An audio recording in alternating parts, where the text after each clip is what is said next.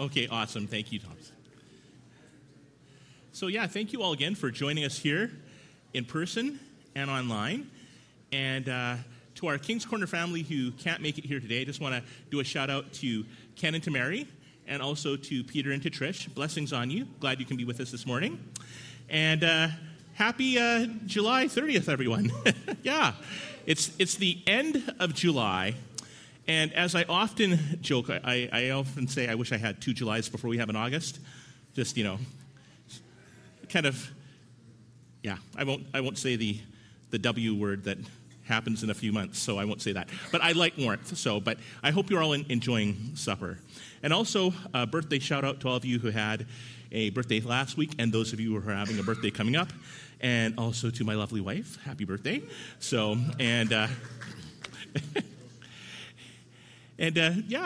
so I hope you're all have been doing well. Some of you have been doing summer cleaning. Some of you have been moving. Some of you have been on vacation. Actually, a number of us are on vacation. So God bless all of us and the rest of our ministry team that's on vacation today, which is good. And it's a good season because those of you who are lay people, and especially our other pastors here, work very hard all year round. And it's good to just have a chance to rest. So God bless everyone who is resting today, and my other friend who's here who's resting today. So welcome. Glad you can all be here today. So I've been, just said it's July, but I saw some very un-July things that have been going on. Like, it's weird, just random stuff. Like, I saw an ad for a July Black Friday sale.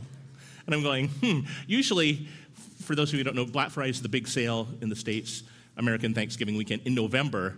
So it's kind of weird that they're having a July Black Friday sale. And likewise, too, I've seen Christmas in July stuff as well. It's like, I think some places where it's warmer, maybe Hawaii or something like that, Christmas in July might fly a little bit, but I kind of like my warm season here as well. And I've also heard people doing things like trying to take advantage of different sales and, you know what, let's see if we can get grad stuff for next year and all that kind of stuff. So, which is good. But all these things point forward in planning. And people plan things and they do things because, they hope for things to happen. And everybody's looking for some kind of hope. And so, just for the sake of definition, what is hope? Well, in the secular or the worldly sense, it's wanting something to happen that you want to happen, or not wanting something to happen that you don't want to happen, wishing for good results, wanting good things to happen. Can I find a good car? Can I find a job? I really hope that I graduate. I hope I don't get robbed. All those different kinds of things. So, but what does faith mean for us as people of faith and as Christians? Well, in Scriptures it says in Colossians 1, verses 26 and 27, the mystery hidden for ages and generations, but now revealed to his saints, to them meaning us the saints, God chose to make known how great among the Gentiles are the riches of the glory of this mystery, which is Christ in you, the hope of glory. Amen. Christ in you, the hope of glory. Well, we're going to look at that. But as we move into this time, let's just come before the Lord and just give our hearts over to him and have him teach us today. Let's bow and pray. Heavenly Father, we thank you for today. Thank you for you are the God who is great, and we love singing your praises. You are great indeed, Lord God.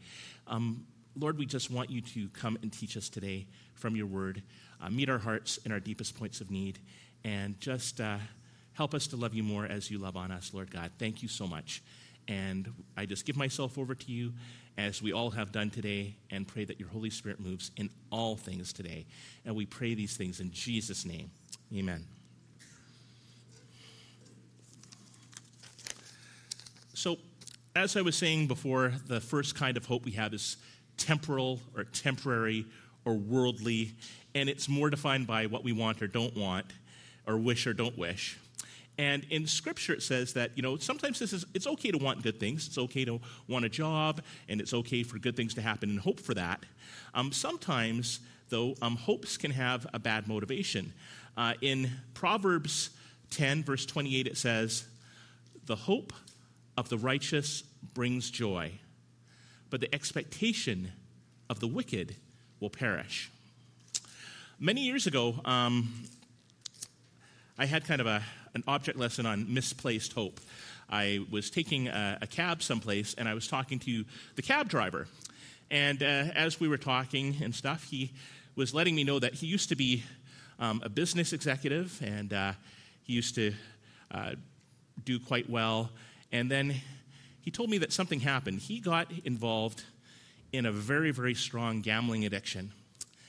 So over time, he started to put his hope in worldly things. He hoped that that next spin of a wheel would make him a multimillionaire, that next lottery ticket, and he just kept going and going and going. And he hid this gambling addiction from his family until he ended up losing everything financially. That was the start.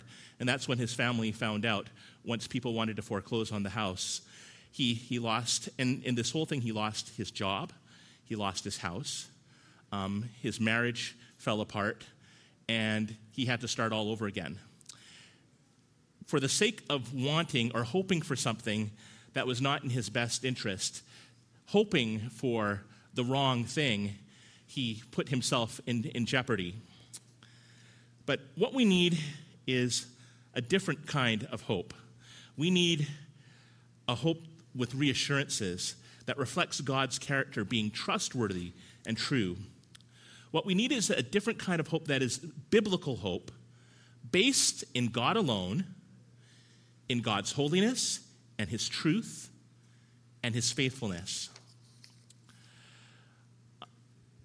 In past messages, I've talked about, I've just been so impressed by the three people that I'll mention right now, and public figures who have just gone through hardships, that they're an easy reference to go back to, but I'm not going to go into their whole stories, but I will mention and tell you a little bit about them.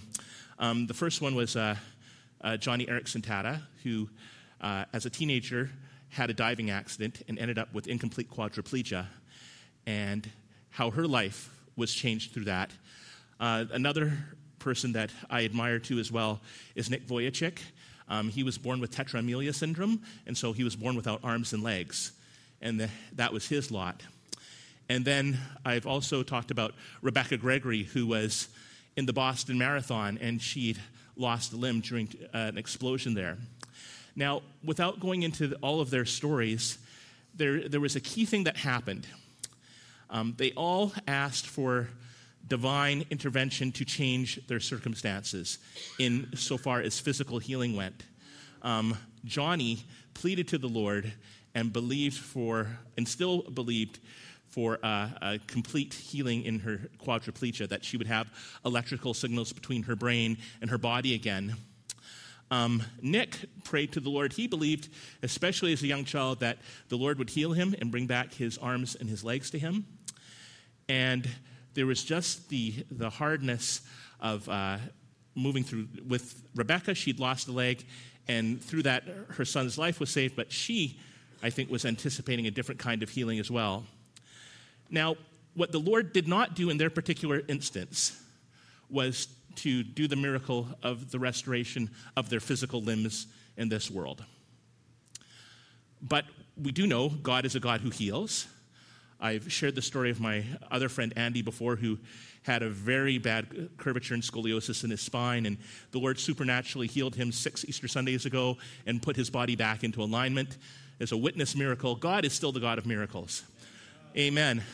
But you know what God gave to both Johnny and to Nick and to Rebecca? He gave them something that they needed, that is hope. He gave them the hope, not two kinds of hope. The first hope being the hope to live in this world, but also how to live in the next world. With Nick, especially when he was young, in his testimony, public testimony, he talks about how he just wanted to drown himself, having no arms and legs, that his life is useless. What is God going to do with me? I'm this incomplete person, and really was down on himself, and I just want to end my life. God came to Nick and gave him hope, not just the hope of healing. All of us, we're going to have an eventual healing to us. God is going to come to us and bring physical healing and emotional healing and restoration to all of us, but hope to live well in this world. Hope to wake up in the morning and to live life. And not even just that, but the ability to thrive. The testimony of Johnny and of Nick, and just them being able to say, this is my lot, but even in the deepest part of my despair, I am not giving up. I'm letting God work in my life, and I have hope. Hope that God is with me when I wake up every morning and need to go through life. Hope when other trials and situations come up, and hope for the future. Amen? Amen. And those are just contemporary examples. In the Bible, we have tons of examples of God giving us hope through the stories of the saints. The story of Abraham gives us hope because of God's faithfulness. Daniel's story gives us hope because we can survive even the worst trials and being in the lion's den with the power of God being victorious in our lives. Hannah's story gives us hope that when people are mocking and ridiculing, God stands strong and will vindicate us. David's story reminds us that the battle belongs to the Lord, and he will give us victory over the giants in our lives. And the stories of the disciples are like our story as well. He can take any of us from any background in any situation, and by the power of his Holy Spirit, use us for the growth of his kingdom. Amen. Paul's story tells us that no matter how out of bounds, it gives us hope that God is faithful to draw us back to himself for his glory and to the glory of his name. And Stephen's story gives us hope that when we remain faithful to the end, we will spend eternity with Jesus. Amen. So what we've been talking about is the second definition of hope that is based on God's character.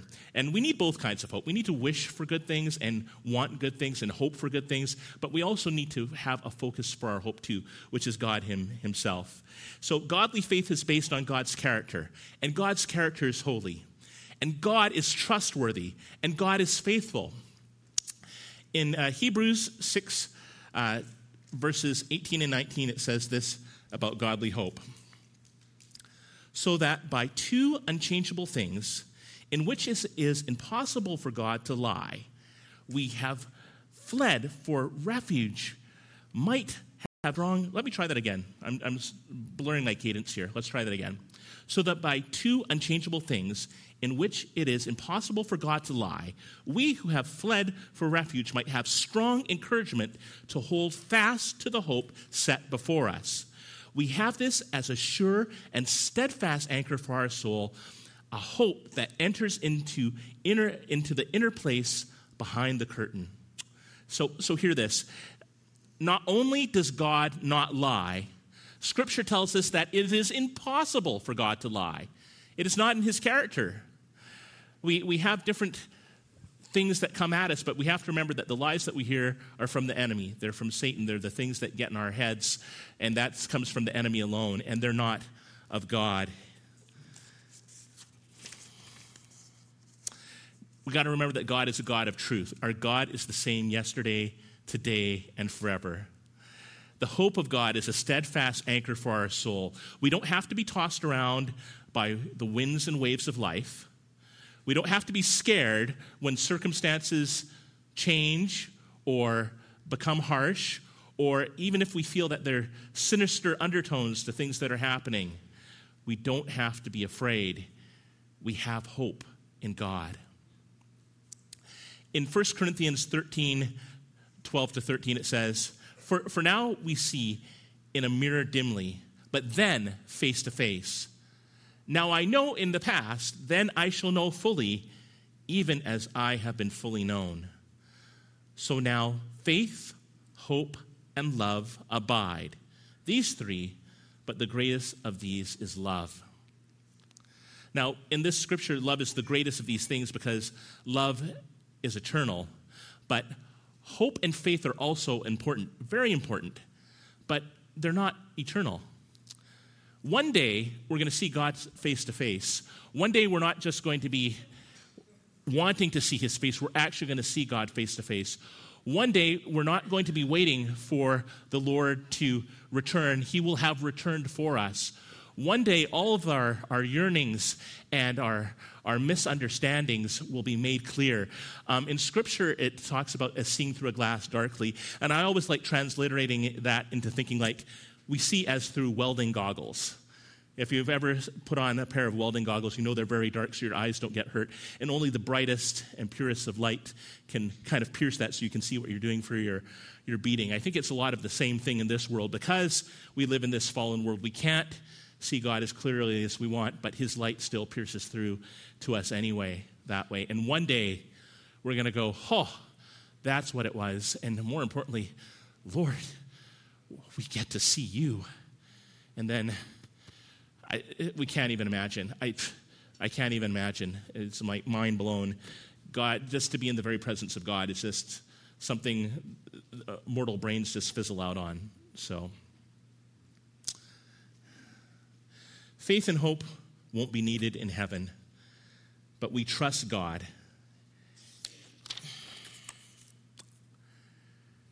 In my previous message, too, I talked about the armor of God, and I talked about the phalanx of Roman soldiers and a certain maneuver called the turtle maneuver. And some of you were saying, oh, it would have been cool to see a picture of that.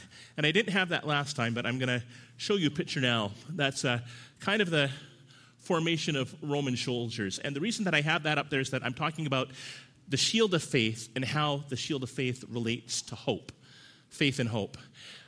With the shield of faith, what we have is the ability to have one another's back.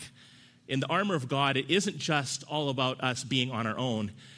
We can move together and put those together. You want to put up the next slide there too as well?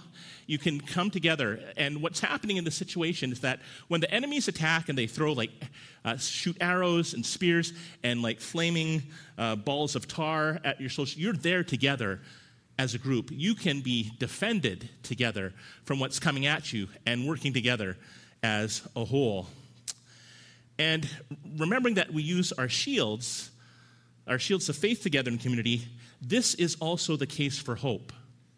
We use our hope together as well in community. So none of us are trying to wander through this by ourselves alone. It's not one person's struggle. We can come alongside each other as brothers and sisters. If you're down, I'm going to encourage you. You're going to encourage me. We're going to encourage each other. We're going to talk about the hope of God and build one another up. We are not in this by ourselves. So whereas faith and hope are temporal things, they're important, but they work together too, and we share those together as well. It's been an interesting week because over the past 4 weeks, I think I've been to at least as many celebrations of life. There's a friend that used to go to Bible college with, and she passed away at a young age not too long ago. And then we had our own Marion Kitzel here from our church family who passed on. Wendy and I had a friend and coworker that we knew, and she passed away. And I had a coworker, another pastor in town who passed away unexpectedly as well. But what was interesting in all those situations, that because our friends had put their faith in the Lord, there was hope. The girl who had gone to Bible college, who passed away, her husband, obviously grieved, had the power given to him by God to actually deliver her eulogy message, talked about hope. That this is painful, my wife isn't here, and it is hard, but God has given me hope.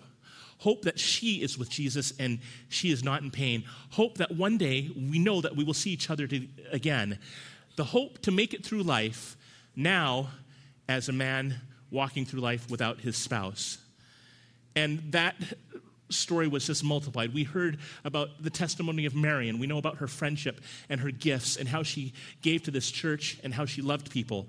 And the same for our other friends too, that in the middle of things, God's hope was there, and that helped people to move through those things. In Colossians 1, verses 26 and 27, it says, the mystery hidden for ages and generations, but now revealed to his saints.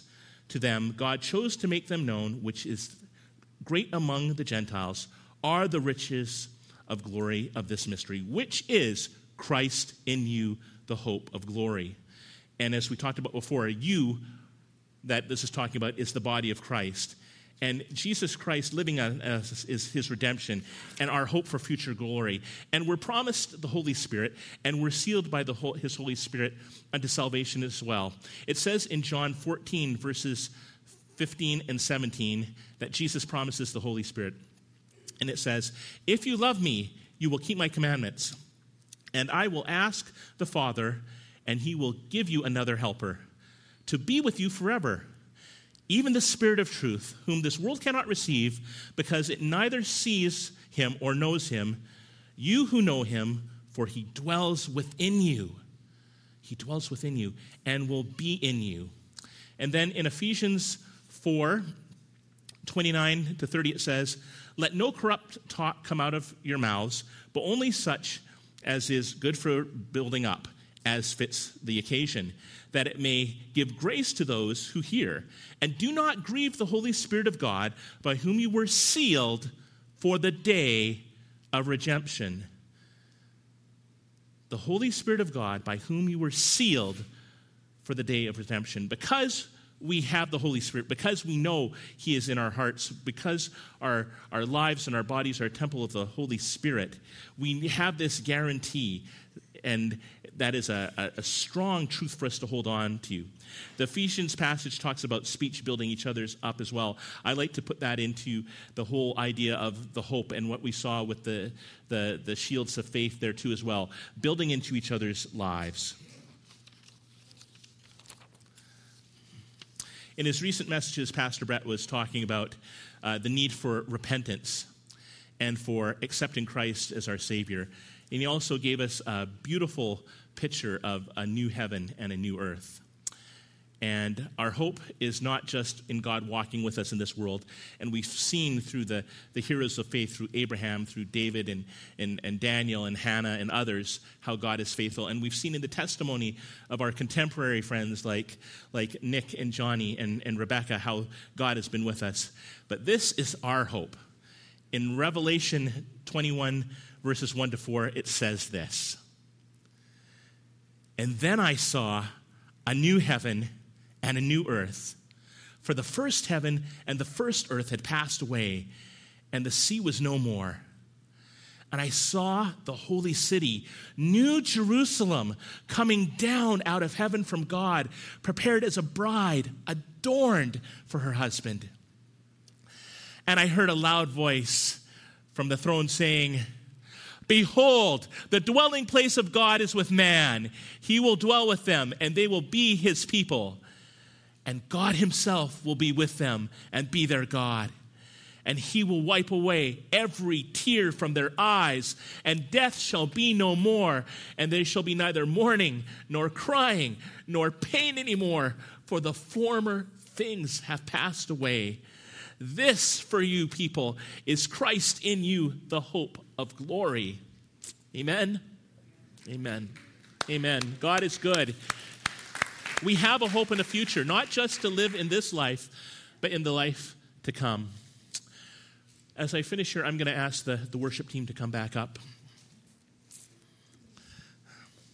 The world has different symbols of hope, and they are what they are. I was told once that one of the original purposes for lights and sirens on an ambulance was if you were hurt or injured and you were in fear of your safety or for your life, then what you could do is listen for the sirens, and then if you could actually see, you could see the lights coming towards you, and that would be a symbol of hope. In science fiction, Superman, his chest symbol is supposed to be a symbol of hope. But for us, for you and I, brothers and sisters in Christ, our symbol of hope is the cross of Jesus Christ. Amen. Amen. So let that encourage your hearts. And as we move forward here, I'm just gonna pray before the worship band shares with us and sings, and then I'll close off in a scripture here. So let's pray. Lord, we just thank you that we are a people of hope, Lord, who know you, that we don't have to be downcast because everything is out of control. You give us hope. Thank you, not just even the hope of heaven, which is the amazing heaven, which is the hope that makes everything all right, because there will be no more pain, no more tears, no more death. We'll be reunited with those who have gone ahead of us in you, Lord, that you've just promised us so much. And the first thing in all of that is not even all of that, but your presence, that we get to see you and abide with you. That is the beauty of heaven, Lord. Thank you for that. And Lord, thank you for not leaving us alone in this world either, that we just don't have to be slugging it through, so to speak, but you give us encouragement and protection and love and guidance and hope by your Holy Spirit. And because we have your Holy Spirit, we know in our hearts that we have heaven and we have you. Thank you, God, so much. Lord, we just would pray that you would just continue to bless us. And Lord, I just will just leave these final closing scripture for everyone here from Romans 15:13. And the blessing I'll leave on everyone is this, that may the God of hope fill you with all joy and peace in believing, so that by the power of the Holy Spirit you may abound in hope. Amen.